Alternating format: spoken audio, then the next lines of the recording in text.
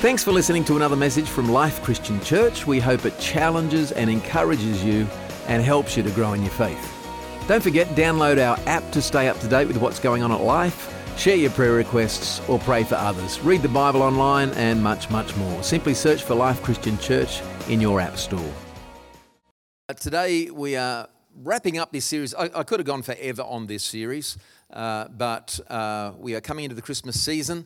Value your prayers next Friday, Saturday and Sunday. I'm in Sydney with Word of Life Church up there celebrating their 10th anniversary. I've been invited to be a guest for the weekend. And then on Sunday evening, I'm flying to the Philippines for 3 days to spend with Compassion, celebrating with them as part of their 50th anniversary celebrations of Compassion's presence and ministry in the Philippines. 2 of those 3 days are a conference with 450 pastors from all over the country, so really excited about that opportunity. And then the third day is just a day of celebration. And so value your prayers for that time away. Then when I return from that week away, there will be all steam ahead for Christmas Spectacular and everything that is Christmas. So who's feeling tired already? Yeah, all good. Yeah, the staff all puts their hand up. One of our key texts for this this series has been Paul's writings in 2 Corinthians 3 and 18. And he says, and we all who with unveiled faces contemplate the Lord's glory are being transformed into his image with ever-increasing glory, which comes from the Lord, who is the Spirit. So we're looking at what does it mean to live a transformed life? How does God make that possible? And as we've been unpacking this, he does through his Holy Spirit who indwells us at that moment of salvation. And so particularly over the last couple of weeks, we've been looking at some fairly familiar Christian phraseology, things like receiving the Holy Spirit, being filled with the Holy Spirit, and those kinds of things. And friends, I can't stress enough the reason that God wants to fill us with his Holy Spirit is not primarily that we will walk around 24/7 with our heads in the clouds with this kind of constant feeling of elation with, goosebumps going up and down your spine. If that happens, that's great. But that's not the primary reason God wants to fill us with his Holy Spirit. God fills us with his Holy Spirit so that you and I will be a source of life-giving water to others. He wants us to be people overflowing with the goodness of God, overflowing with the supernatural power of God. John 7 and 37, on the last and greatest day of the feast, Jesus stood up and said in a loud voice, if anyone is thirsty, let him come to me and drink. Whoever believes in me, as the scripture has said, streams of living water will flow from within him. By this he meant the Spirit, whom those who believed in him were later to receive. Up to that time, the Spirit had not been given since Jesus had not yet been glorified. Friends, God wants his church to be filled with people who have substance about them. Interestingly, Paul prays this great prayer for the church in Colossae, Colossians 1 and 9. For this reason, since the day we heard about you, we've not stopped praying for you and asking God to fill you with the knowledge of his will through all spiritual wisdom and understanding. And we pray this in order that you may live a life worthy of the Lord and may please him in every way, bearing fruit in every good work, growing in the knowledge of God, being strengthened with all power according to his glorious might, so that you may have great endurance and patience, and joyfully giving thanks to the Father, who has qualified you to share in the inheritance of the saints in the kingdom of light. There's a phrase that he employs in verse 10 where he says, I pray that you would live a life worthy of the Lord. Now, the word that we translate worthy in this context actually means weight. And I did look at this briefly earlier in the year in a different message. So Paul is praying this prayer for the church, and he's praying that their life would have substance, that their life would have a weight to them. Now, he's obviously not talking physical weight. He's talking about spiritual influence. That God's people, their life would carry a weight, their life would carry spiritual significance, their life would have a great substance to them, that even when they walk into a room, the atmosphere changes. When weighty people enter a room, things change. When spiritually weighty people enter a room, the look on people's faces can even change. The conversation changes. People who carry a spiritual weight make an impact everywhere they go. And then when they leave, their presence is still remembered because they continue to impact people even after they're physically gone. And friends, if we are to acknowledge that God is a supernatural God as He is, then we must also acknowledge that His intent for you and I is that we would be supernatural people. Now, don't get spooked by that phrase, because a lot of people get turned off or a little bit intimidated by those kinds of concepts. Don't get frightened by the terminology. Let me break it down as simply as I can. It simply means to live as somebody filled with the supernatural presence of God.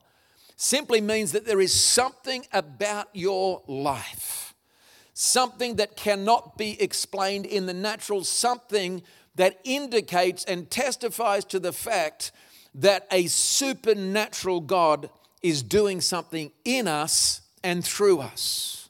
And that's why the day of Pentecost, as we read about in Acts chapter 2, is really important for us to understand if we're going to be a true New Testament church.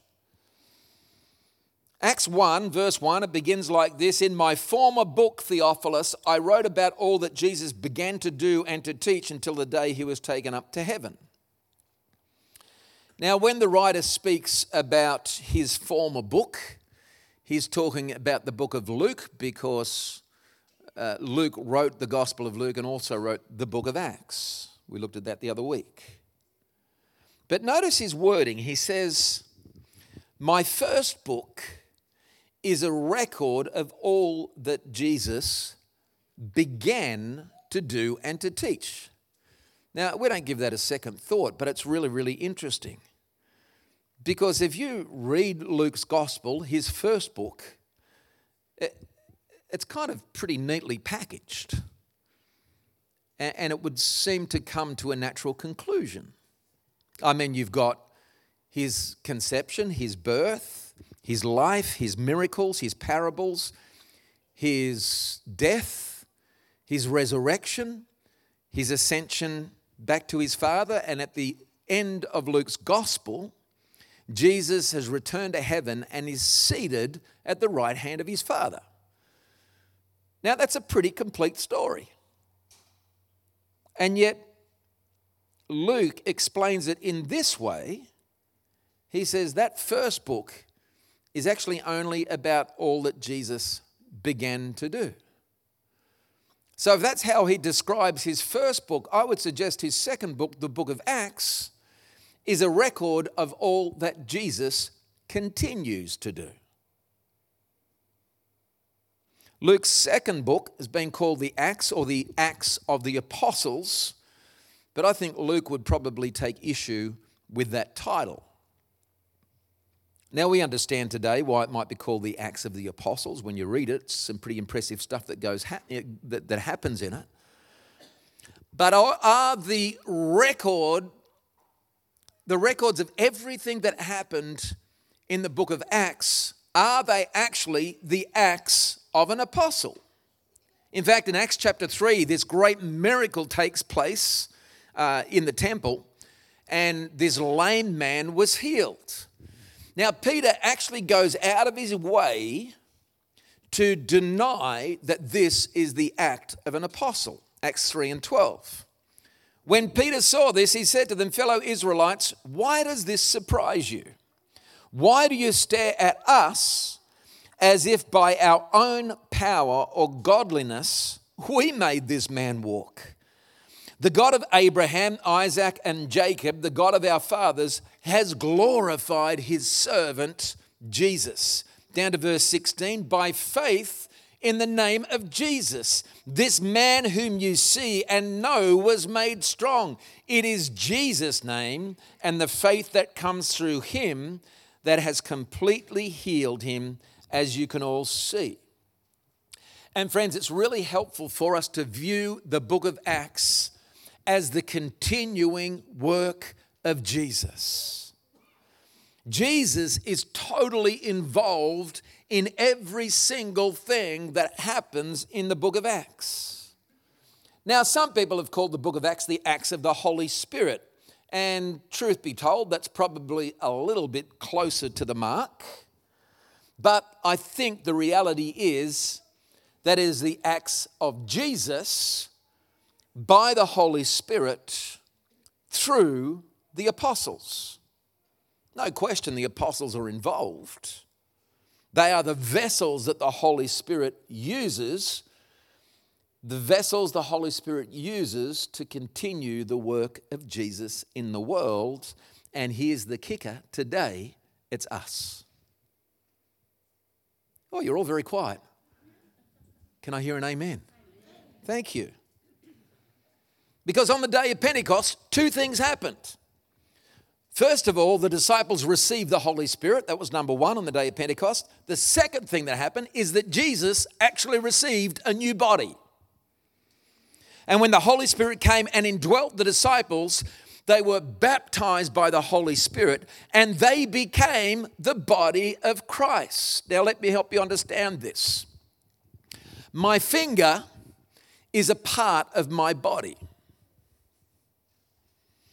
which means that it is my life that inhabits my finger. And because my life inhabits my finger, what that finger does is an expression of my life, and it's an expression of me. Now, if this finger comes and pokes you in the ribs, and I know this is a stretch because I would never do anything annoying to anybody,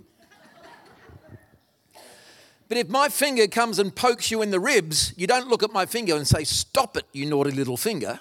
You say, "Peter, cut it out." Because it is my life that inhabits my finger. Listen carefully. It is the life that inhabits the body that determines the behavior of the body.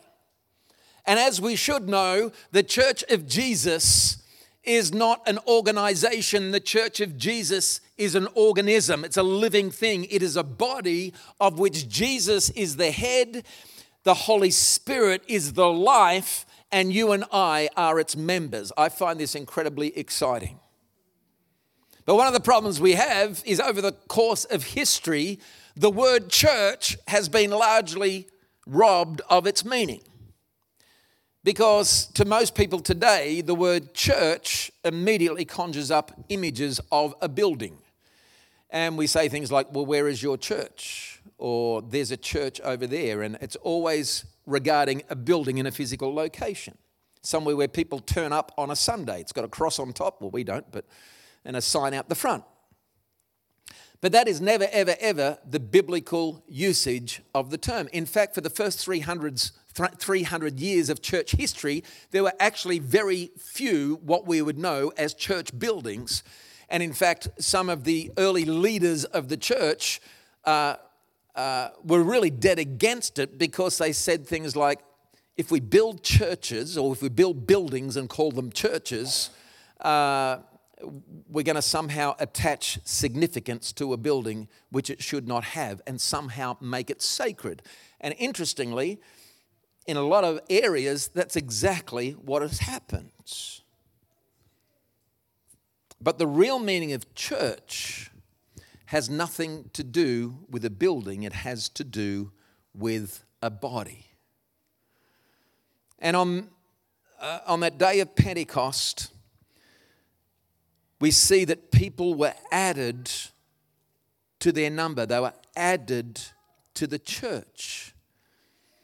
And in Acts 5 and 14, reading from the King James, it says, "And believers were the more added to the Lord, multitudes both of men and women." They weren't added to a church building, they were added to the Lord. And friends, this is the key. And this is why the book of Acts is all about the continuing work of Jesus in his new body, because on the day of Pentecost, the Father gave the Son a new body. And men and women and boys and girls who believed were brought into union with him. They were added to the Lord. That is the church. Can I hear an amen? The church is men and women and boys and girls who have been added to the Lord, who have been baptized in the Holy Spirit into Jesus. And if we don't think of the church in those terms, if we think of the church as a place where we meet, we're going to start getting ideas about the building itself in some way being sacred or sanctified. And we do things like calling buildings the house of God. And we say things like, well, we shouldn't do that in the house of God. Guys, bricks and mortar will never ever be the house of God. And when we pray, we sometimes pray, Lord, as we come into your presence this morning when we're walking into a building, Father, as we come into your presence, I pray that you would bless us, speak to us. Now, there's no question that there is something wonderful that happens as we corporately gather together for worship. There is a special awareness of his presence as we meet together. But if we think that when we are coming into a building, we're coming into the presence of God, the question is, well, what happens when we leave the building? Are we leaving the presence of God? And obviously the answer is no, that's not right. Because the church is not just about what happens on a Sunday as we meet together, and we're to never ever confuse a building for the church. The church is people. So when we think of the church as this sacred place where we go, it then begins to compartmentalize our lives. So we say, well, that's the sacred part of my life, and this is the secular part of my life. When I go to church, I'm entering into the presence of God, and that's my sacred space. And then when I go out into the world, that's my secular space. Dangerous way to live our lives. The sacred part we enjoy on Sunday, but then tomorrow, when we wake up to whatever our reality is, it's kind of like we're on our own. Here's a challenge. How about tomorrow morning when you go to your workplace, your school space, your study space, your home life, whatever life looks like for you on a Monday morning, why don't we start the day by saying, God, it's so good to be here in your presence today. That's a healthy mindset. God, it's so good. Wherever I go, I am in the presence of God, and I carry the presence of God. And Father, today in your presence, your will be done in my life. And here's the great thing, that's in the context of our everyday life, wherever we go, whatever we do. We're not talking about a church experience, because we are the church. You see, if the early church actually turned their world upside down as they did, they didn't turn the world upside down in buildings. And friends, we're never going to turn the world upside down in this building. And in Acts chapter 8, when persecution broke out against the church, they were here in Jerusalem in one place, and then they suddenly found themselves scattered. And in Acts 8 and 4, it tells us, those who had been scattered preached the word wherever they went. There's actually a great paraphrase of that verse that says, wherever they went, they gossiped the gospel. And I love that. It's so cool. Everywhere they went, they just gossiped the gospel. And what happened? The world got turned upside down. Not because they had special meetings, but because they gossip the gospel. Because the church is men and women living their lives in union with Jesus. And friends, the most important thing I can say to you today is this. We can never ever live the Christian life, nor can you live a life of significance from God's perspective until we fully understand this one simple truth, and that's this: Jesus is alive. Amen? If there's one revelation that the church needs, it is Jesus is alive. There's one revelation you and I need, it is Jesus is alive. Friends, Jesus is alive. He's here today, and He's just as real as any one of us sitting in this building. We're not just here following the teachings of a dead prophet or a dead rabbi. It's not just that Jesus lived a long time ago and we follow the example He left for us. Friends, Jesus is alive and He lives within us by His Holy Spirit. And if you believe that He's alive, it absolutely radically changes everything. It means whatever crisis you might face in life, Jesus is alive. Something might just totally catch you off guard. It might be a diagnosis of an illness. Jesus is alive. Something that you never anticipated or planned, Jesus is alive. When some tragedy unexpectedly hits you, Jesus is alive. Paul makes this point in 1 Corinthians 15 and 17. And if Christ has not been raised, your faith is futile and you're still in your sins. So if we don't have a complete revelation of the fact that our Jesus is alive, then we're wasting our time. I'll say it again. Jesus is alive. He didn't just leave His teaching and say, now you're on your own. He gave us Himself. And friends, as we look back with a 21st century perspective on the early days of the church, it would seem almost impossible to think that these men and women, in most cases without any formal education, without any kind of natural influence, without any significant funding behind them, certainly without any large kind of advertising or social media budget, no big publicity machine, it would seem impossible from a 21st century perspective that they could actually turn anything upside down, but they turned the world upside down. It might seem impossible to us, looking purely from a natural perspective. It might seem impossible to us because in our 21st century world, we've actually come to rely upon all of those things: wealth and power and influence and big media campaigns. That's what puts a stake in the ground. What we should be relying upon totally is the fact that Jesus is alive and is still building His church. Because what the church has that is unique is not our clever programs, it's not our big production and our entertaining meetings. And let me remind you that the world has all of those things and is far better at it than the church is. We don't need to compete with the world for entertainment value. Can I hear an amen? What the church has that is unique is Jesus. And Jesus is alive. That is what set the early church on fire. Maybe we've become a little bit too familiar or comfortable with that. But this is the revelation that came to this small group of disciples gathered together on the day of Pentecost. Jesus is alive.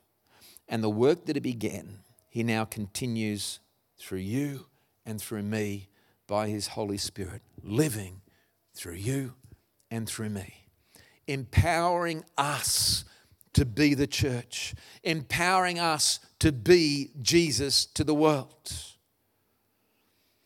Because right through history, there has always been two competing mindsets that have shaped people within the church.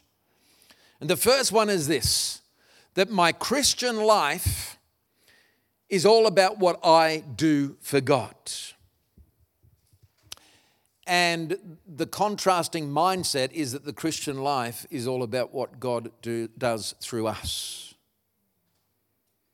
Interestingly, several times Paul, when he set off on his missionary journeys, seeing the church planted through many regions, and he would come back and he would always give a report. And you find this familiar theme. Acts 14:27, on arriving there, they gathered the church together and reported all that God had done through them. And his report was always what God had done through them. Acts 15:12, the whole assembly became silent as they listened to Barnabas and Paul telling about the miraculous signs and wonders God had done among the Gentiles through them. Acts 21:19, Paul greeted them and reported in detail what God had done among the Gentiles through his ministry. Romans 15:18, I will not venture to speak of anything except that which Christ has accomplished through me. It's always God through them, Jesus through them, Jesus through them. This is a reoccurring theme right through the book of Acts. And friends, if we are to achieve anything of a significance for God, if we are to bear fruit, we've got to understand, just as it was God through Jesus for the 3 years of his ministry on the face of the earth, now it is the continuing work of Jesus, God by his Holy Spirit, Christ through us. They didn't come back and report all that we did for God. Look at what we did for God. Absolutely awesome, aren't we good? They always reported what God had done through them. And the cool thing about that, it actually takes the pressure off. It's not about what we do. It's not about what we have to do. We just rest in his strength. We walk in obedience. Rest in his strength. Walk in obedience, because there will be times that we will struggle. There will be opposition. It's bound to happen. In fact, we're warned that it would happen. But we just say, God, it's not about me. This is about you through me. It's your work, the continuing work of Jesus by the Holy Spirit through me. And friends, the greatest need in the church today is not how we practically apply the principles of Jesus. And that can be a pretty common thing in some churches. Let's just look at the principles of Jesus and know how to apply those in our day-to-day life. Friends, as you read through the book of Acts, we discover the greatest need in the church is to know how to release the life of Jesus by his Holy Spirit in and through us. Because there are so many things in the book of Acts that simply cannot be orchestrated by the cleverest people on the face of the earth. You can't orchestrate them, you can't manufacture them. It's got nothing to do with what human beings do. It's always what God did. And as the team comes back this morning as we close, my prayer for us as a church, my prayer for you personally, my prayer for me, is that we would be men and women, would be a congregation of people whose lives, as we leave here and as we go out into the presence of God, carrying with us the presence of God, that there will be something about our lives that is inexplicable apart from the fact that God is doing something and Jesus is alive. Things that you cannot explain in terms of training or personality or skills. All of those things are great. They're all necessary. But there comes a time in our walk with Jesus where we stop, we pause, we stand back and say, man, there's only one explanation. That God is alive. Jesus Christ is alive and he is at work. There's a great old song. I actually posted a version of it in the online service, which says, Spirit of the living God, fall afresh on me. Spirit of the living God, fall afresh on me. Melt me, mold me, fill me, use me. Spirit of the living God, fall afresh on me. And I pray that we would walk daily in that experience. And try that tomorrow morning. Just wake up and say, God, So good today to be in your presence, and carry that with you through your day. Let's pray. Father, may that be our prayer. Spirit of the living God, fall afresh on me. Spirit of the living God, fill me, use me for your glory. I pray that we would know that, not just when we gather corporately, but that we would know that individually, we would know it personally. That we would be men and women, young people who know what it means to live in the energy and the power and the strength and the assurance of the Holy Spirit of God. That the life of Jesus, that continuing work of Jesus that Luke writes about in the book of Acts, would be a work that continues in us, because the story is not finished. We are that new body of Jesus. We are the continuing work of Jesus, the vessels that Jesus chooses to use, the vessel that God works through by His Holy Spirit.